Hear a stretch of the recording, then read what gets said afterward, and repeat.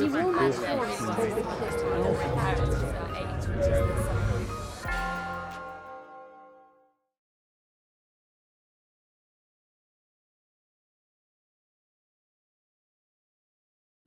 good evening. My name is Stephen Tuck. I'm the director of Torch. You can see up there the full words for the acronym. And I'm delighted to welcome you to the first in a series of this week's talks on drama. As you may know, these are the Humanitas series of visiting professorships. And that series is a series of professorships at Oxford and Cambridge, which brings leading practitioners and scholars and artists to both universities to discuss major themes in the arts, humanities, and social sciences. The visiting professorships were created by Lord Weidenfeld, and the programme is managed and funded by the Weidenfeld-Hoffmann Trust, and with the support of a wide range of very generous benefactors. And this visiting professorship in drama has been made possible by the generous support of André Hoffmann. This week of events has been organised by Sos Eltis, who is the academic director for the visiting professorship in drama, and with the support of the wonderful Torch team, who will have guided you in, and Sos will be closing things at the end this evening. Our Humanitas visiting professor in drama this week is David Edgar. David Edgar founded Britain's first postgraduate playwright course in the great city of Birmingham, my hometown, and became the country's first professor of playwriting studies. He's enjoyed a long association with the Royal Shakespeare Company and, much more importantly, the Birmingham Repertory Theatre, and he's had his works performed all over the globe.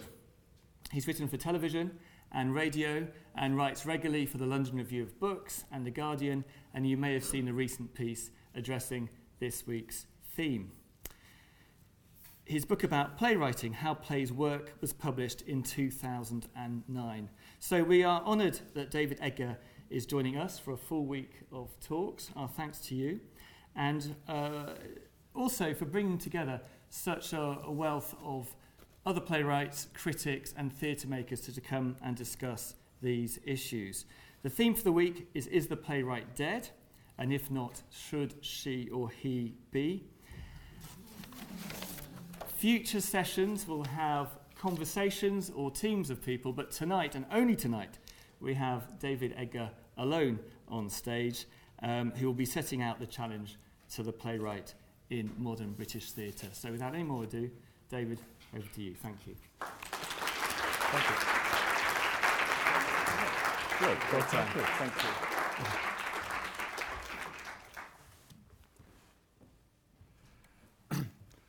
As ever in contemporary lecture halls, rather dwarfed by the screen, but I'm afraid it's not changing. That's kind of it.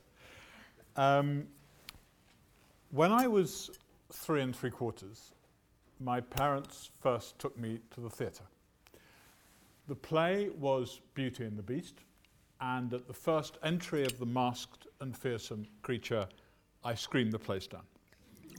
Eventually my behaviour became so intolerable that I had to be removed from the auditorium, and as conveniently my aunt was administrator of the theatre, I was able to be taken backstage to meet the now maskless beast in his dressing room, to shake his hand, to see him put his mask back on again, to shake his hand a second time, and thus reassured to be escorted back into the auditorium. After all this effort, as you can imagine, on his next entrance, I screamed the place down.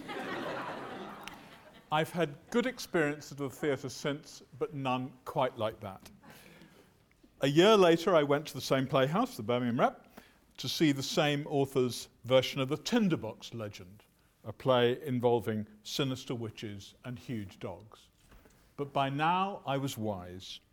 I realised it was illusion. And I realised also that there was nothing in the world I wanted to do more than help make such illusions. From the day the magic died, or more accurately, the day I realised that's what it was, I wanted to be up there with the magicians. Between the ages of 13 and 19, however, I found my ambitions somewhat narrowed. Following a disastrous school performance as Miss Prism in The Importance of Being Earnest, personally, I've always blamed the shoes. My mother concluded, well, it's not going to be acting, is it, dear? In subsequent years, I realized or was informed it was unlikely to be designing, directing, nor stage management either. I came to writing by process of elimination. There's a third defining date in my history. I was 20, and thus in my second year at university, in 1968, that dawn in which it was bliss to be alive, but to be young and in full-time higher education was very heaven. My experience of the worldwide student revolt of the late 60s gave me a mission for my work and indeed my life, which has continued through various processes of revision up to the present day. And when I left university, even more when I left a short career in journalism 3 years later, I decided that that mission was best pursued not just by writing, but by writing for the theatre. I want to talk about why that was, and in my view, remains a good decision. Why people who say that British playwriting is in decline are wrong. Why, over the last 60 years, the great questions of British society have been more consistently, rigorously, and durably confronted in theatre than anywhere else. Of course, there have been peaks and troughs. Moments when film or television drama or the novel appeared to speak more prominently for the times. There have been short periods when new theatre writing and its social and political mission seemed to be stalled, when the energy moved into productions of the classics. There is, as I shall argue later, a profound irony that in a period when more and more drama departments in universities offer playwriting courses, the dominant academic ethos of many such departments has been hostile to the individually authored dramatic text.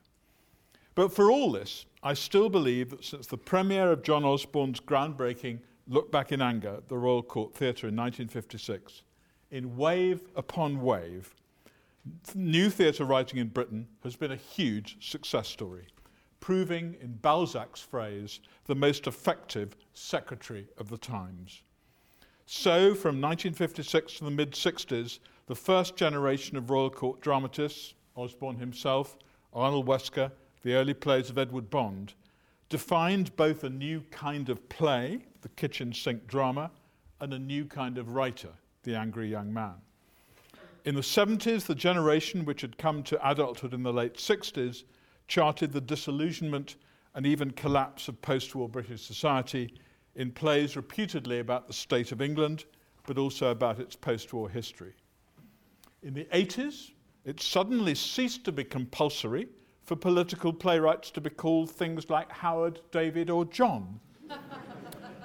Joining Carol Churchill and Pam Gems, a whole generation of women playwrights challenged the place of women in society, history, and the family, while playwrights from Scotland, Wales, Northern Ireland, and the regions of England challenged the hegemony of the metropolis.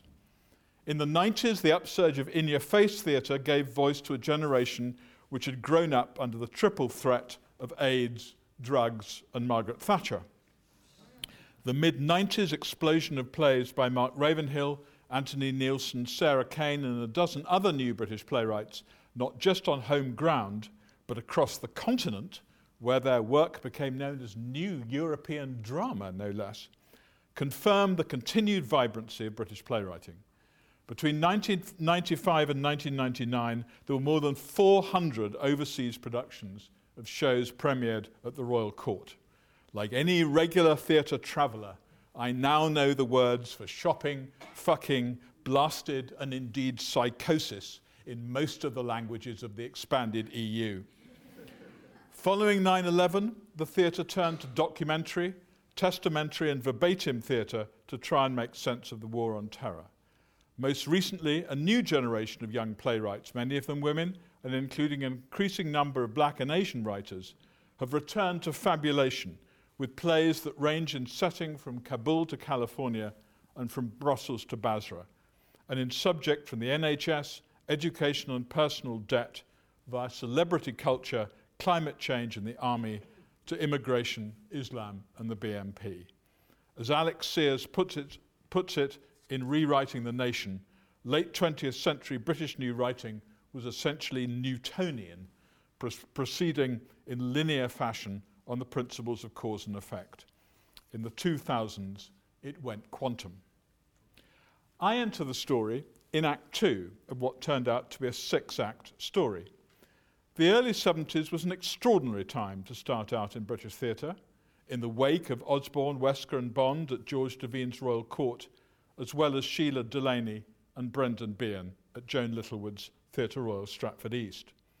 The abolition of theatre censorship in 1968 had not only expanded the language and subject matter available to playwrights, but also allowed improvised work onto the stage for the first time. There was a sudden influx of hitherto banned theatre influences from abroad. I saw the Living Theatre at the Roundhouse in 1969, as well as the creation of the network of small theatres above or below pubs and clubs, collectively dubbed the underground, the alternative, or the phrase that stuck, the fringe. It was rumoured that in the early 70s it was possible to write a 2 to 3 hander lasting under an hour, so terrible that nobody would put it on, but it was pretty hard and I never managed it.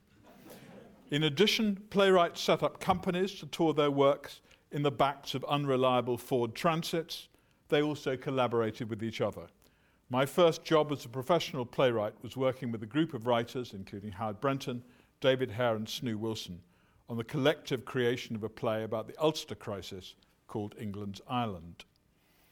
Playwrights also felt themselves part of a movement which also included an alternative non-literary avant-garde theatre form then called performance art. I was lucky enough to spend the first years of the 70s in Bradford, which for reasons best known to itself had won the Northern franchise for the late 60s hippie counterculture, and in its two hugely successful Bradford festivals brought together performance groups like the John Bull Puncture Repair Kit and the Welfare State, with touring groups like David Hare and Howard Brenton's Portable Theatre, and revolutionary agitprop groups like Bradford's own General Will. On one side of the Great Horton Road, Albert Hunt's Art College Theatre Group was collectively creating plays like John Ford's Cuban Missile Crisis, telling the story of the 1962 brush with nuclear catastrophe as a Western, and The Destruction of Dresden, during which student actors tore up cardboard boxes in silence for exactly 22 minutes, the length of the 1945 bombing raid. On the other side of the road, Bradford University's fellow in theatre Chris Parr was commissioning Howard Brenton to write a play about Wesley, set in the city's Methodist chapel and employing the combined Methodist and school choirs of the district, and another about Scott of the Antarctic in the city's ice rink, with myself essaying the small but significant role of the Almighty. Audience participation experiments included a play of mine whose ending was decided nightly on the basis of audience interviews processed by a computer, then a device occupying an entire room.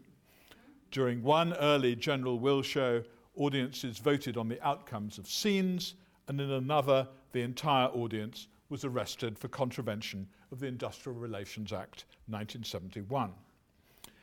As the 70s progressed, however, the sense of unity between political theatre and performance art, between the verbal and the visual, the university and the art college, the theatre of thought and the theatre of imagination, began to splinter, as first of all the performance artists split off from political theatre makers to form their own performance circuits with their own devotees.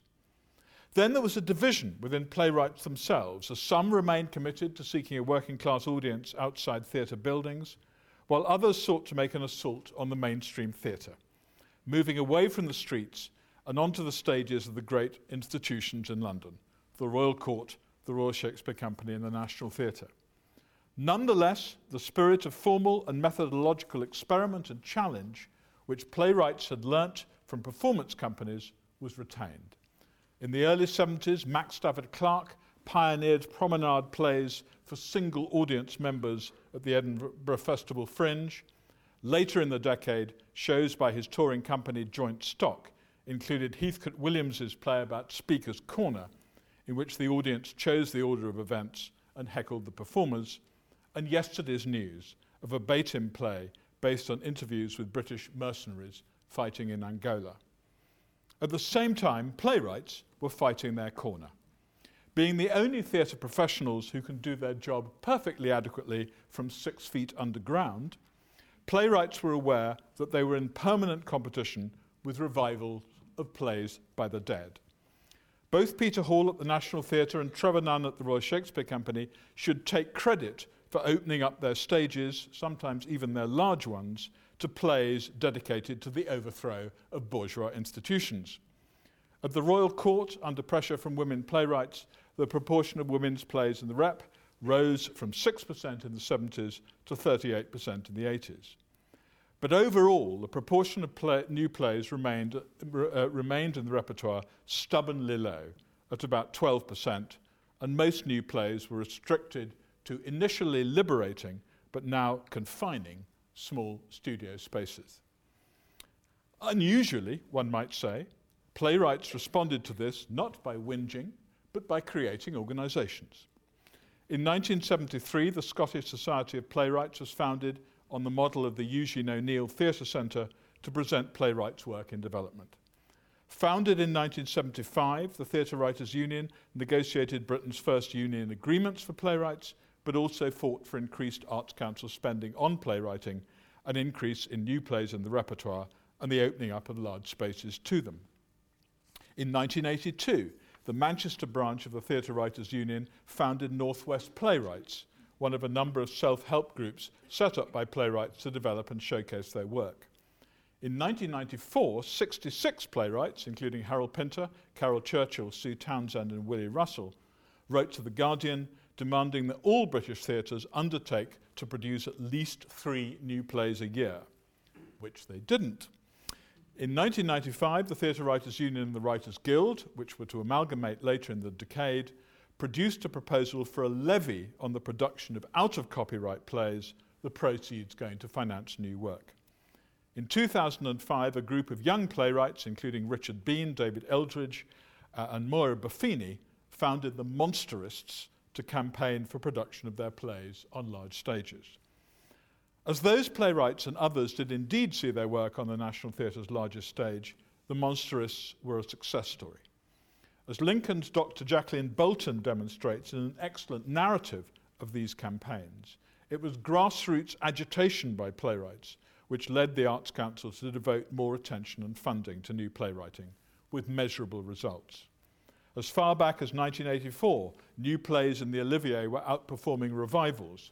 Howard Brenton and David Hare's Pravda attracted 98% capacity. By 1993, new work provided over half the National Theatre's box office income. As stated, from 1970 to 1985, new work formed roughly 12% of the repertoire of the main houses of the regional and London repertory theatres, and from 1985 to 1990, it dropped to 7%. But by 1997, new writing as a proportion of the repertoire rose to over 15%, and by the turn of the century, reached around 20% of all productions. However, playwrights were increasingly concerned by something else. A mid-80s survey of the vibrant, independent, small-scale theatre scene in Birmingham found that 8 out of 9 of the new plays presented were either devised by the company or written by a company member. In Manchester, an early 90s survey found that only a third of the companies which presented new plays had ever employed a playwright. For playwrights battling, as they saw it, against the domination of British stages by revivals, it was troubling that the theatre sector, in which most of them had learnt their craft, was turning its back on a new generation of playwrights.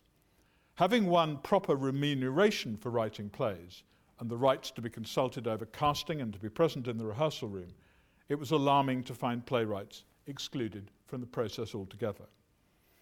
Then, at the beginning of the noughts, the Arts Council produced a policy document, The Next Stage, backed up by an unusually authoritative report by Peter Boyden into the roles and functions of the English regional producing theatres. For Boyden, English theatre remained dangerously wedded to a post-war age and a core theatrical canon which the public no longer knew, citing an inexorably widening spectacle gap between subsidised theatre and sophisticated mixed-media event-based culture, by contrast with which text-based drama, he wrote, is in relative decline. Behind both reports lay a presumption that text-based work was nostalgic and dull, while non-text-based work was up to the minute, trendy and popular. It seemed that a new fault line had been drawn in British theatre between a dusty, out-of-date text-based drama, everything from Aeschylus to Eightborn, from Electra to Educating Rita, on the one side, and on the other, a vibrant, popular, innovative theatre based on devised scripts, site-specific productions, and physically based performance techniques. In this, Boyden and the Arts Council was following a movement that had been growing for at least 15 years and was to take off in the noughts. In 2005, Guardian critic Lynn Gardner's blog celebrating the Edinburgh Fringe programme was headlined, "Playwrights, They're So Last Year." By 2007, and despite increases in financial support for new plays, the English Arts Council reconsidered its former emphasis on new writing, dropping it from its production priorities in favour of giving particular emphasis to experimental practice and interdisciplinary practice, circus and street arts. Why would you want to give emphasis to a theatre form that was yesterday's news? Except that it wasn't. Something quite extraordinary had happened to the repertoire of British theatre in the noughts, which nobody knew about because for that 10 years the Arts Council had stopped collating the information it receives from theatres about what shows they do and who comes to see them. I was involved in a piece of Arts Council commissioned research, writ large, published in 2009, which asked those questions of the 89 regularly funded theatres and companies in England, 65 of whom replied. Since 2003, the proportion of new work in the repertoire had risen to over 40%. But the most striking finding was the increase in new play audiences in larger theatres. On average, between 2003 and 2008, 9 out of 10 attendances at new plays in the responding theatres were in auditoria with more than 200 seats. Following writ large, the group that produced it approached the management body UK Theatre Society of London Theatres to see if it could conduct a much wider study of their companies in both the subsidised and commercial sectors, also capturing the increasing amount of small-scale work by independent companies, which is toured to buildings. The study of what 273 companies presented in 2013 is being published next month, and its findings are remarkable. For the first time for at least 100 years, more new work is being performed on British stages than revivals. Overall, excluding amateur work and shows with single performances, 59% of all productions were new in 2013. That this is not a matter of new work getting short runs in small spaces is shown by the figures for performances, 62% new, and attendances, 63% new. Taking out musicals, pantomimes, opera, performance installations, and physical theatre and dance, 69% of what used to be called straight theatre consisted of productions of new work. New work achieved the same percentage of capacity at the box office as all straight shows in theatres over 500 seats. In London, 67% of productions in the subsidised sector were of new work and 54% in the commercial sector. Of the new work, a significant portion was devised. 10% of all productions were devised and 14% of straight theatre, though with smaller figures for numbers of performances and attendances. Authored new plays still represented 55% of productions, 56% of performances, and 52% of attendances. A substantial proportion, but not a majority of new writing productions, were of new adaptations, new translations, and plays for children. So, to put it mildly, the death of the British playwright has been greatly exaggerated. 2013 was a golden year for new plays, including, as it did, Lucy Kirkwood's Chimerica, Lucy Preble's The Effect, Rachel de la Haye's Roots, and the transfer of James Graham's This House to the Olivier Theatre at the National. In her Guardian blog 2 weeks ago, Lynn Gardner justly celebrated playwriting in all its rich variety. In his introduction to Dan Rebellato's Modern British Playwriting 2000-2009, itself a happy title for playwrights, Andrew Hayden saw a plural and diverse future for the theatre in which old divisions between new work and new writing had turned into fertile breeding grounds for collaboration. The answer to the question posed by this week of events is clearly a resounding no. So resounding indeed that I'm surprised you've all bothered to show up. However, it isn't quite like that. There are two clouds on the horizon, one relatively new, one that might not be a cloud, but's been around for a long time. The most immediate is the worrying prospects for theatre repertoire as a result of the swingeing cuts in subsidy to British theatre, particularly outside London. In 2012, playwright Finn Kennedy was challenged by Arts Minister Ed Vaizey to prove that government cuts were threatening new work. In February 2013, Finn Kennedy produced the results of a survey in battalions which showed that a fifth of responding companies had reduced playwrights' residencies and attachments, 2/5 had cut back on reading unsolicited scripts, and over half were issuing fewer commissions to writers. In January 2014, Kennedy launched a follow-up report at the House of Commons, at which Elizabeth Newman of the Bolton Octagon revealed that having done 4 new plays in 2013, this year they would only be producing 1. Similarly, Giles Croft of the Nottingham Playhouse explained that having produced 18 main stage new plays over 10 years, he now had no commissioning budget at all. The plays presented in 2013 were commissioned in 2011 or 2012, before the Arts Council and local authority cuts fully kicked in. It's perfectly possible that 2013 may prove a peak in new work production, and that from now on, it's all back downhill. The second thing is this.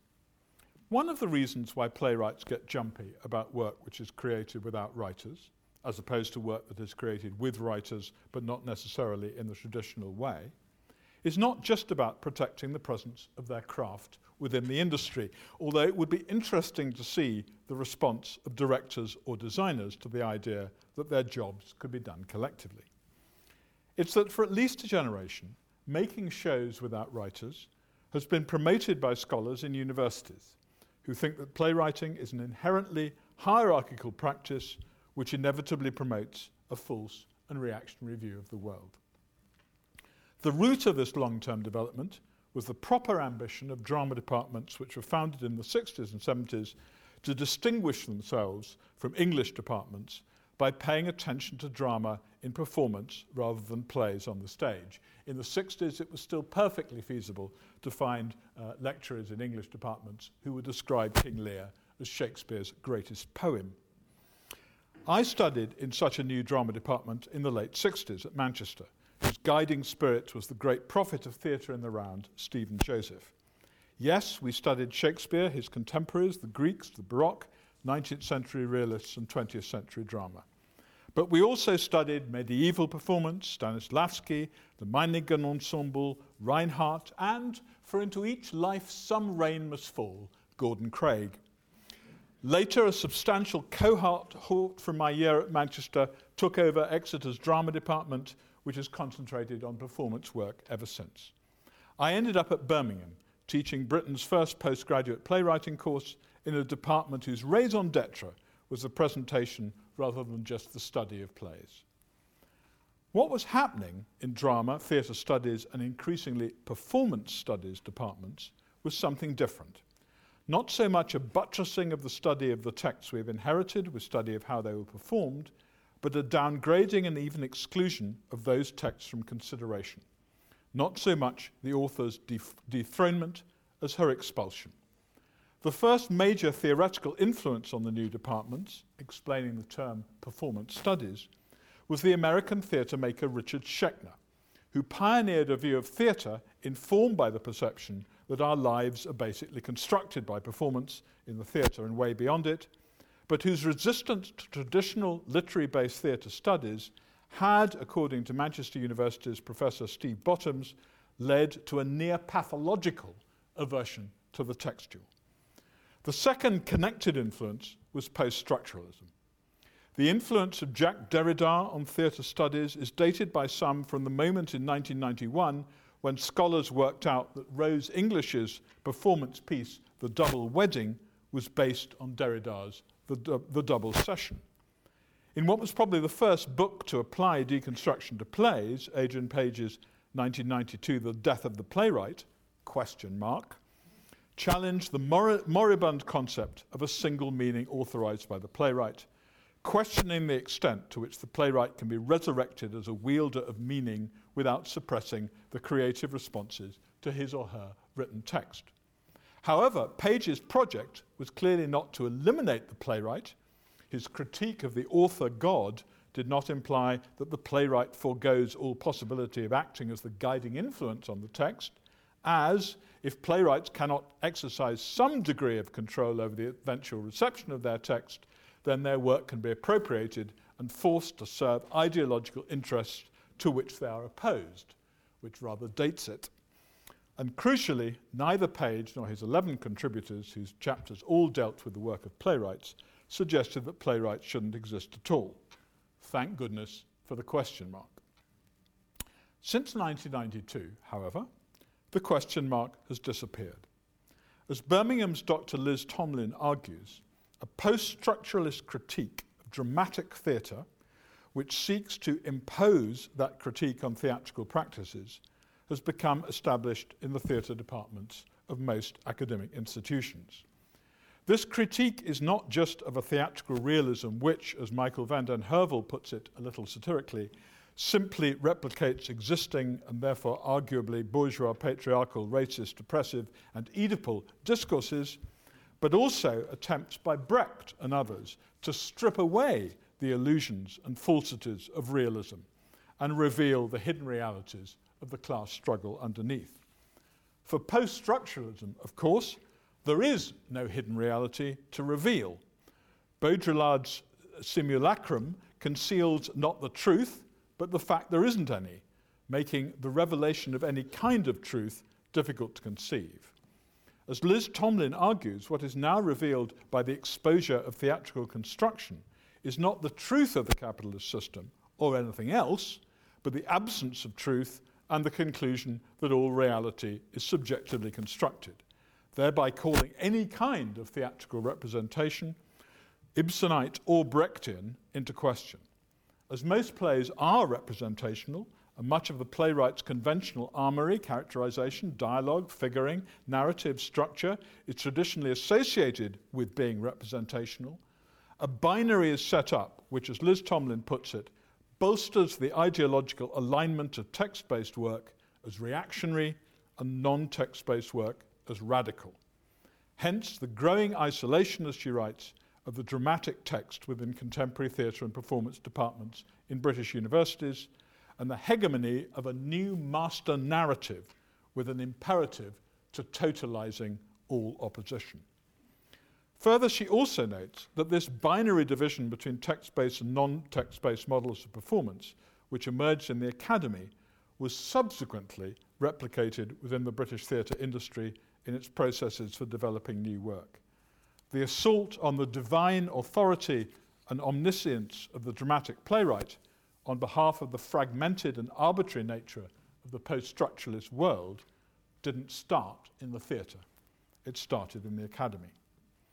Beside it lies three presumptions, all of which privilege devising, it seems to me, overwriting, which have informed the syllabuses of many theatre and performance studies departments and thus shaped the aspirant directors, actors, funders, critics, and indeed playwrights who pass through them.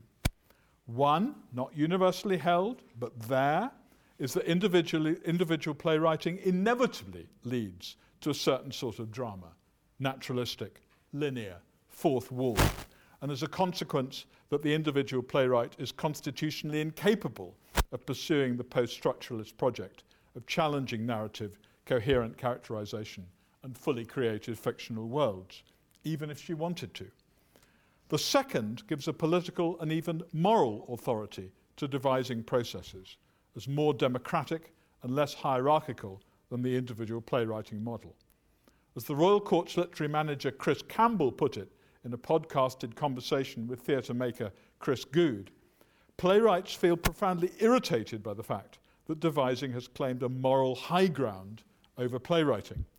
In response, Chris Goode said that he didn't understand the writer-led or writer-focused process as an ethical proposition in the way that he understood other ways of theatre making as ethical propositions.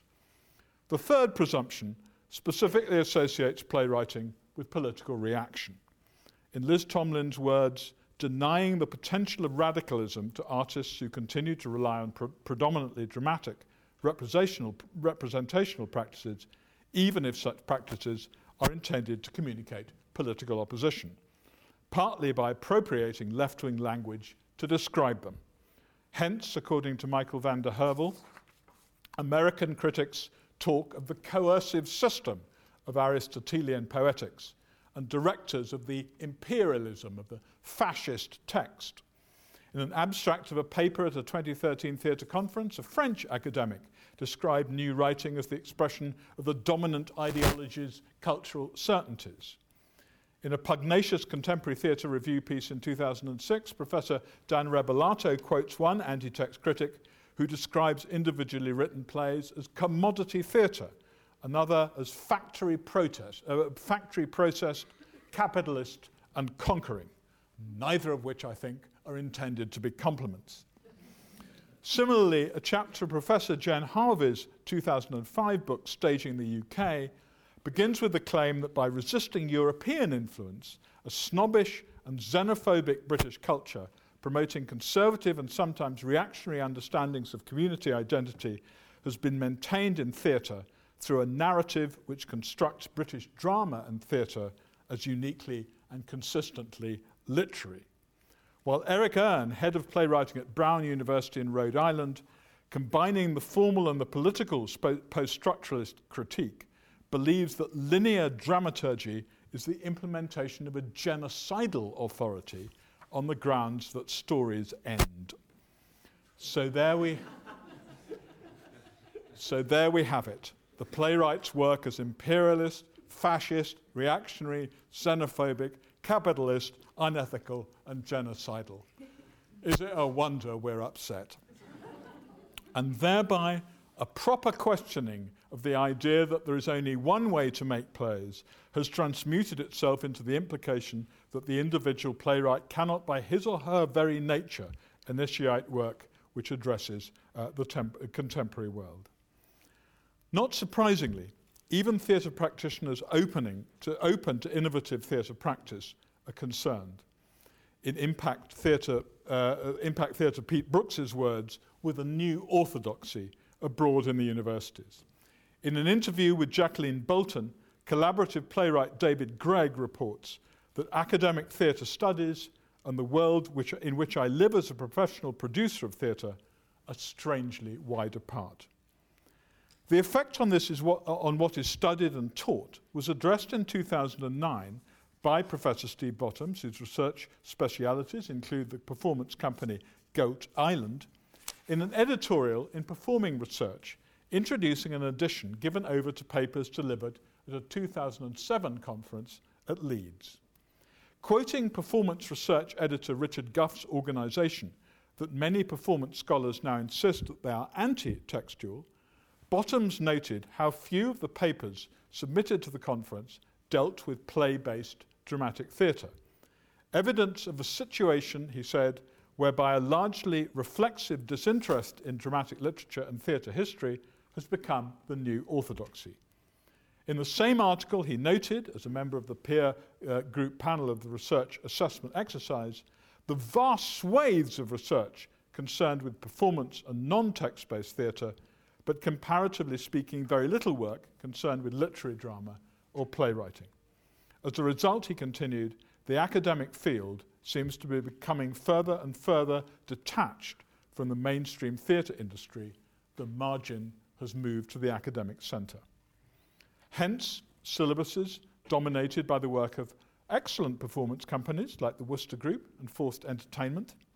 As Jacqueline Bolton points out, where texts are studied, the tendency for them to be those which lend themselves to analyses responsive to critical theory. In one major northern university, the professor of performance informs students at the beginning of their course that she thinks theatre is boring and that she hates plays. The range of study has not been expanded, but contracted. A necessary corrective seems to have become a prevailing norm. There is, of course, an irony. This period also saw a huge expansion in playwriting studies. However, playwriting too can find itself taught through the prism of hostility to representation. In a recent edition of Contemporary Theatre Review about playwriting studies, Exeter's Dr. Cathy Turner revealed that she discourages young playwrights from habits of linear dramatised narrative. In the same edition, and despite her suspicion of the antitextual turn, Birmingham's Liz Tomlin argued that an overemphasis on the analysis of pre-existing written texts and principles drawn from such texts is dangerous, while Goldsmith's John Ginman criticised a focus on inventing psychological convincing characters and is suspicious of any focus on the development of playwrights' personal vision or voice. It's hard to think how knowing how to use the skills of narrative and characterization would be damaging, or of a show, however alinear and fragmented, which doesn't either employ or rely on understanding them. And it's hard to justify denying playwriting students some at least of the equipment of their craft on the grounds of creating a vital diversity within the theatre ecology. And that this prejudice against the traditional dramatic toolkit has spread into the profession is shown by a much-cited 2012 article by West Yorkshire Playhouse's literary manager Alex Chisholm, warning about the damaging effects of teaching narrative characterization and structure to new playwrights on the grounds that such skills are predicated on creating a very particular kind of play. This theme is echoed by Jacqueline Bolton in her article on new play development in the 1990s, in which she argues that development programs run by literary departments in the 90s tended to focus upon those elements of dramatic writing that may be most easily codified and taught, character, dialogue and plot, which in combination with the old canard write what you know, led writers to gravitate towards material drawn from personal and domestic spheres, centred upon interpersonal relationships and typically situated in environments that reflect their own. She also makes the excellent point that a theatre development structure built around rehearsed readings is liable to privilege the verbal over the visual. Nonetheless, it's hard to think of any show that doesn't involve at least one of the triad of dialogue, character and plot, though not necessarily naturalistic dialogue, fully rounded characters or linear plotting, and thus requires that their authors have some understanding of how they function. The term vision, with its implication of theological authority over every aspect of the process, is used by John Ginman as a synonym with voice, which is about a particular repertoire of interests, knowledge, skills and capacities which inform the particular craft of writing a script. In fact, the notion that the single-authored play sees the collective process of theatrical production harnessed to the service of an individual voice, with its implication that the playwright is the only artist in the room and everyone was there merely to serve his interests, was really only current for a very short period of time at one theatre, the Royal Court of the late 50s and early 60s, but not Stratford East at the same time. Even then, there's the famous story of John Dexter telling Arnold Wesker, "If you don't shut up, Arnold, I'll direct the play the way you wrote it." I think, too, there's a confusion between chronology and hierarchy. Just because the first runner runs alone, it doesn't stop it being a relay. Playwrights read the papers. They know they aren't in full charge of their intention anymore. That doesn't and shouldn't stop them standing up for how they see their work. Good on Simon Stevens for writing the set for Motortown and insisting, some might say perversely, that it's really a love story. The turn has also informed what is or isn't seen as a play. As Liz Tomlin notes, maintaining the textual non-textual binary requires an ever-widening of boundaries of the non-literary and an ever-narrowing of the borders of the representational. As stated, new playwriting has been compressed into the niche category of new writing, merely the business of new writing theatres, with their dismissive quote marks, rather than how most Western theatre has been and is made. Alex Sears proposes a category of new writing pure, as opposed to new writing light, which excludes history plays and indeed the history boys on the grounds of not being contemporary, thus knocking out the extraordinary renaissance of Howard Brenton in his plays about St. Paul, Harold Macmillan, World War I, and the partition of India. At the same time, the non-text-based canon is expanded to embrace work that is written, and forms like verbatim drama and adaptation are claimed for non-text-based drama. Even Liz Tomlin, who is careful to note that the National Theatre's Iraq war play Stuff Happens was written by David Hare, and Out of Joints Talking to Terrorists by Robin Soanes, doesn't record that the Tricycle Theatre's series of dramatisations of noted trials and tribunals was written by The Guardian's Richard Norton Taylor, and that the interview play Guantanamo Honour Bound to Defend Freedom by Victoria Britton and Gillian Slovo.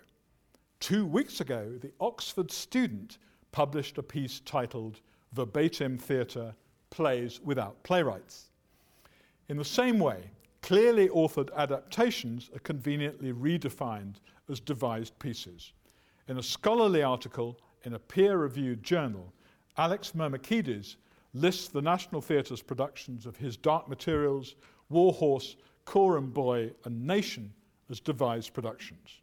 In fact, His Dark Materials was adapted by Nicholas Wright, Coram Boy by Helen Edmondson, War Horse by Nick Stafford, and Nation by Mark Ravenhill. The most limiting presumptions are those which confine the individual playwright either to the lonely garret or to the perceived prison of linear narrative, fully rounded characters, and the fourth wall baggage of theatrical naturalism. The most consistent promoter of British new playwriting over the last 50 years is Max Stafford Clark, who through his company's Joint Stock and Out of Joint and during his tenure at the Royal Court, developed a method of playmaking which involves actors in the research and development process while preserving the individual authorial voice, a method which produced plays by Carol Churchill, Howard Brenton, Mark Ravenhill and me. That playwrights are alive to different ways of doing things is demonstrated by the way in which the divide between performance and text-based theatre is being breached by playwrights like Brian E. Lavery, Abby Morgan, Dan Rebellato and David Gregg, who have worked and are working with performance companies like Sound and Fury, Frantic Assembly, Lightwork and Suspect Culture. Last year, in his Donmar show about surveillance, privacy, James Graham created a show that was part history, part seminar, and part demonstration. This year at the Royal Court, Duncan Macmillan collaborated with scientist Chris Rapley and director Katie Mitchell to create a show about climate change that was entirely a lecture. And surely the idea that the individual writer is inevitably trapped within linear narrative and picture frame settings is belied by the work of Carol Churchill, Simon Stevens, Sarah Kane, and Martin Crimp, the author of Attempts on Her Life, in which there is little linear narrative, scenes are disconnected, lines unattributed, and there's nothing remotely akin to a fourth wall.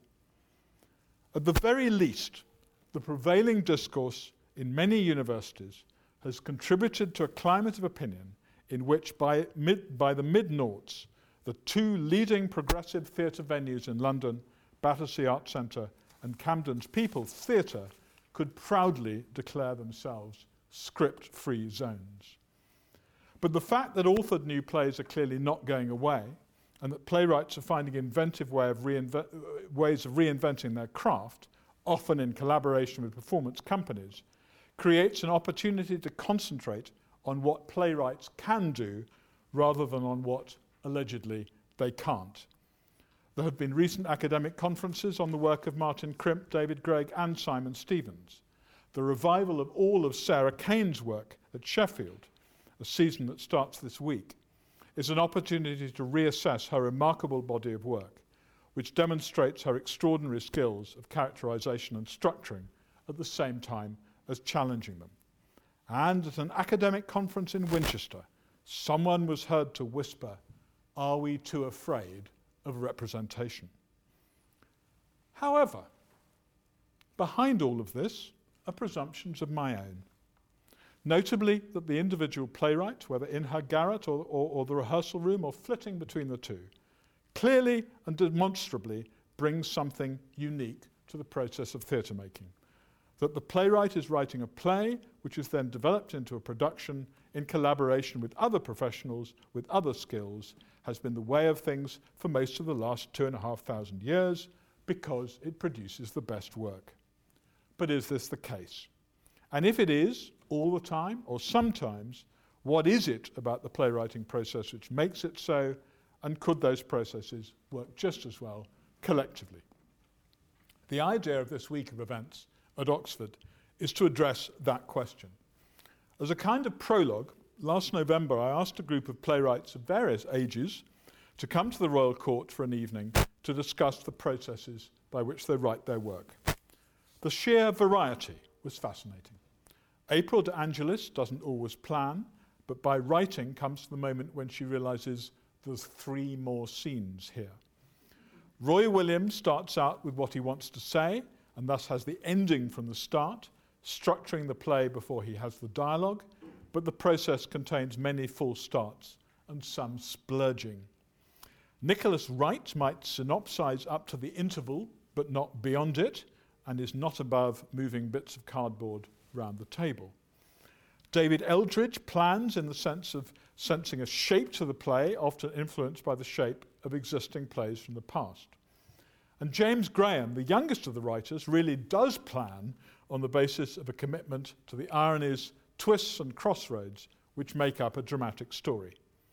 Although fascinated by form, the starting point for all of the writers was content, whether that was the subject, an attitude to the subject, a resonance with the writer's biography, or an attraction to the place and feel of where the play is set. While all the writers valued discussions and workshops of their work and expected the play to change both before and during rehearsal, it was hard to see how such individual and particular processes could function in quite the same way collectively. But that doesn't mean, of course, they couldn't function in different ways. On Wednesday, I'm going to be asking the questions I asked at the Royal Court of 2 writers who've worked in different ways. April de Angelis again, and David Gregg, who in addition to his individual work founded the performance group Suspect Culture. On Friday I'm talking to 2 writers who've worked individually but also collaboratively. Howard Brenton, who has co-written plays with David Hare and others, including, slightly shamefully, me, and also worked with Matt Stafford Clark's collectively researched Joint Stock company, and has spent time in the very different world of television drama, writing 13 episodes of Spooks. Like Brenton, Bryony Lavery also started out in small-scale political theatre in the 70s, and in addition to adapting Treasure Island for the National this year, has recently worked with performance companies Frantic Assembly and Sound and Fury. On Saturday, I'm bringing together critic Michael Billington, theatre maker Chris Goode, and scholar Liz Tomlin, with playwright Rachel de la Haye, to discuss how new theories and practices of playwriting have changed both how playwrights are viewed and how they view themselves and the world. I'm hugely grateful to Torch and the Humanitas programme, but most particularly to Dr. Sos Eltis and Sarah Bebb for enabling me to bring this extraordinary group of people together. After this evening, the plan is for me to ask questions rather than answer them, though who knows quite how that will work out. But I want to finish now by saying something as a political playwright in defence of the theatrical canon, which I spent so much of my youth trying to edge off British stages, and which has proved so durable for a reason. Professor Jen Harvey's argument about the contribution of literary theatre to the essentially isolationist, reactionary and xenophobic character of British culture, has a particular difficulty, which she acknowledges. It is that from the late 17th to the late 19th century, the London theatre was overwhelmingly dominated not by British writers, but those born in Ireland. In terms of canonical playwrights from that period, there are only three exceptions. William Congreve, who, although born near Leeds, was brought up and educated in Dublin, John Gay, who wrote the book of the musical comedy The Beggar's Opera, and Arthur Wing Pinero. Jen Harvey confronts this problem by insisting that these works are acceptable to the British theatre tradition due to being unthreatening because subordinate and colonial. Well, it's possible to argue that had William of Orange lost the Battle of the Boyne, Ireland become independent before 1700, and Congreve, Farquhar, Sheridan, Goldsmith, O'Keeffe, Boucicault, Wilde and Shaw remained in Ireland and set their plays there, they would have produced works greater than the plays they chose to write and set in England. But I wouldn't bank on it. They would be competing, after all, with The Way of the World, The Recruiting Officer, The School for Scandal, She Stoops to Conquer, Wild Oats, London Assurance, The Importance of Being Earnest, and Pygmalion. And can you really dismiss these plays as reactionary and these playwrights as assimilated and subordinate? Shaw was a socialist polemicist, as in his way was Wilde. Sheridan attacked the long 18th century Tory hegemony from the opposition benches throughout his long parliamentary career. It is not to downplay the achievements of the later Irish playwrights who stayed in and wrote about Ireland, Yeats, Gregory, Synge, O'Casey, to suggest that far from being assimilated, the great virtue of the expatriates was that they saw and wrote about England as outsiders. All of them attacked the hypocrisies of the English class system in a way that might not have been open to English-born playwrights. Look, for instance, at Pinero. Such an oppositional stance by London's playwrights works on either side of the Irish centuries. Ben Jonson was a jailbird. Thomas Kidd was imprisoned and tortured for heresy. Christopher Marlowe was an atheist and possibly double agent, murdered in a Deptford tavern. Had Shakespeare been a reactionary xenophobe, he might have chosen a more obviously admirable era of British history to celebrate than the period between the deposition and murder of Richard II and the bloody end of Richard III. The reactionary xenophobe argument is also hard to apply to the British drama of the last 70 years. For Professor Harvey, the textual patriotism of British theatre has led to its problematic promotion of individual creativity, isolationism, and anti-theatricality, betraying ideological commitments to the privileged individual over the less privileged group. This leads to what Simon Shepherd describes as British drama's focus on people, precluding a focus on ideas, arguments, and politics. Professor Harvey repeated the same point at a conference in 2012, at which she pitted conservative, classical, text-based theatre organisations against politically challenging and socially radical performance companies. Well, the idea that text-based theatre, written by individual authors for institutional theatre companies, can never be politically challenging is hard to apply to the early work of the Royal Court's John Osborne, whose political manifesto was titled Damn You, England, nor to Arnold Wesker, whose trilogy was about his communist Jewish family, nor to John Arden, a Yorkshire socialist whose work was presented by the Court, the National Theatre and the RSC before his emigration to Ireland. It's also hard to apply to Osborne and Wesker's successors, to the State of England playwrights of the 70s, the women playwrights of the 80s, the in-your-face Brat Pack of the 90s, the playwrights who took on the war on terror through fact-based drama in the noughts, and the remarkable cohort of young playwrights, male and female, black and white, who have returned to fiction and some to history in this decade. The truth is that for the last 50 years of British theatre, there has been a persistent challenge to traditional art form barriers and many attempts to achieve a synthesis between the performance and literary traditions, a synthesis in which I lived in my early years as a playwright. I hope this week will contribute to an ongoing conversation in the academy and the profession about how text-based theatre might inform and be informed by performance. This conversation already addresses the experience of those playwrights who are now finding ways of working with performance companies and the work of playwrights who challenge linear narrative and rounded characterization. But it should also pay attention to fresh generations of playwrights who still want to work with character and narrative, and perhaps to drop a nod to those old but still radical playwrights who do privilege the dramatic over the meta-theatrical, who think that theatre should be about more than just itself, and who believe that the role of the playwright in Howard Brenton's ringing phrase is to bring the news in from the street.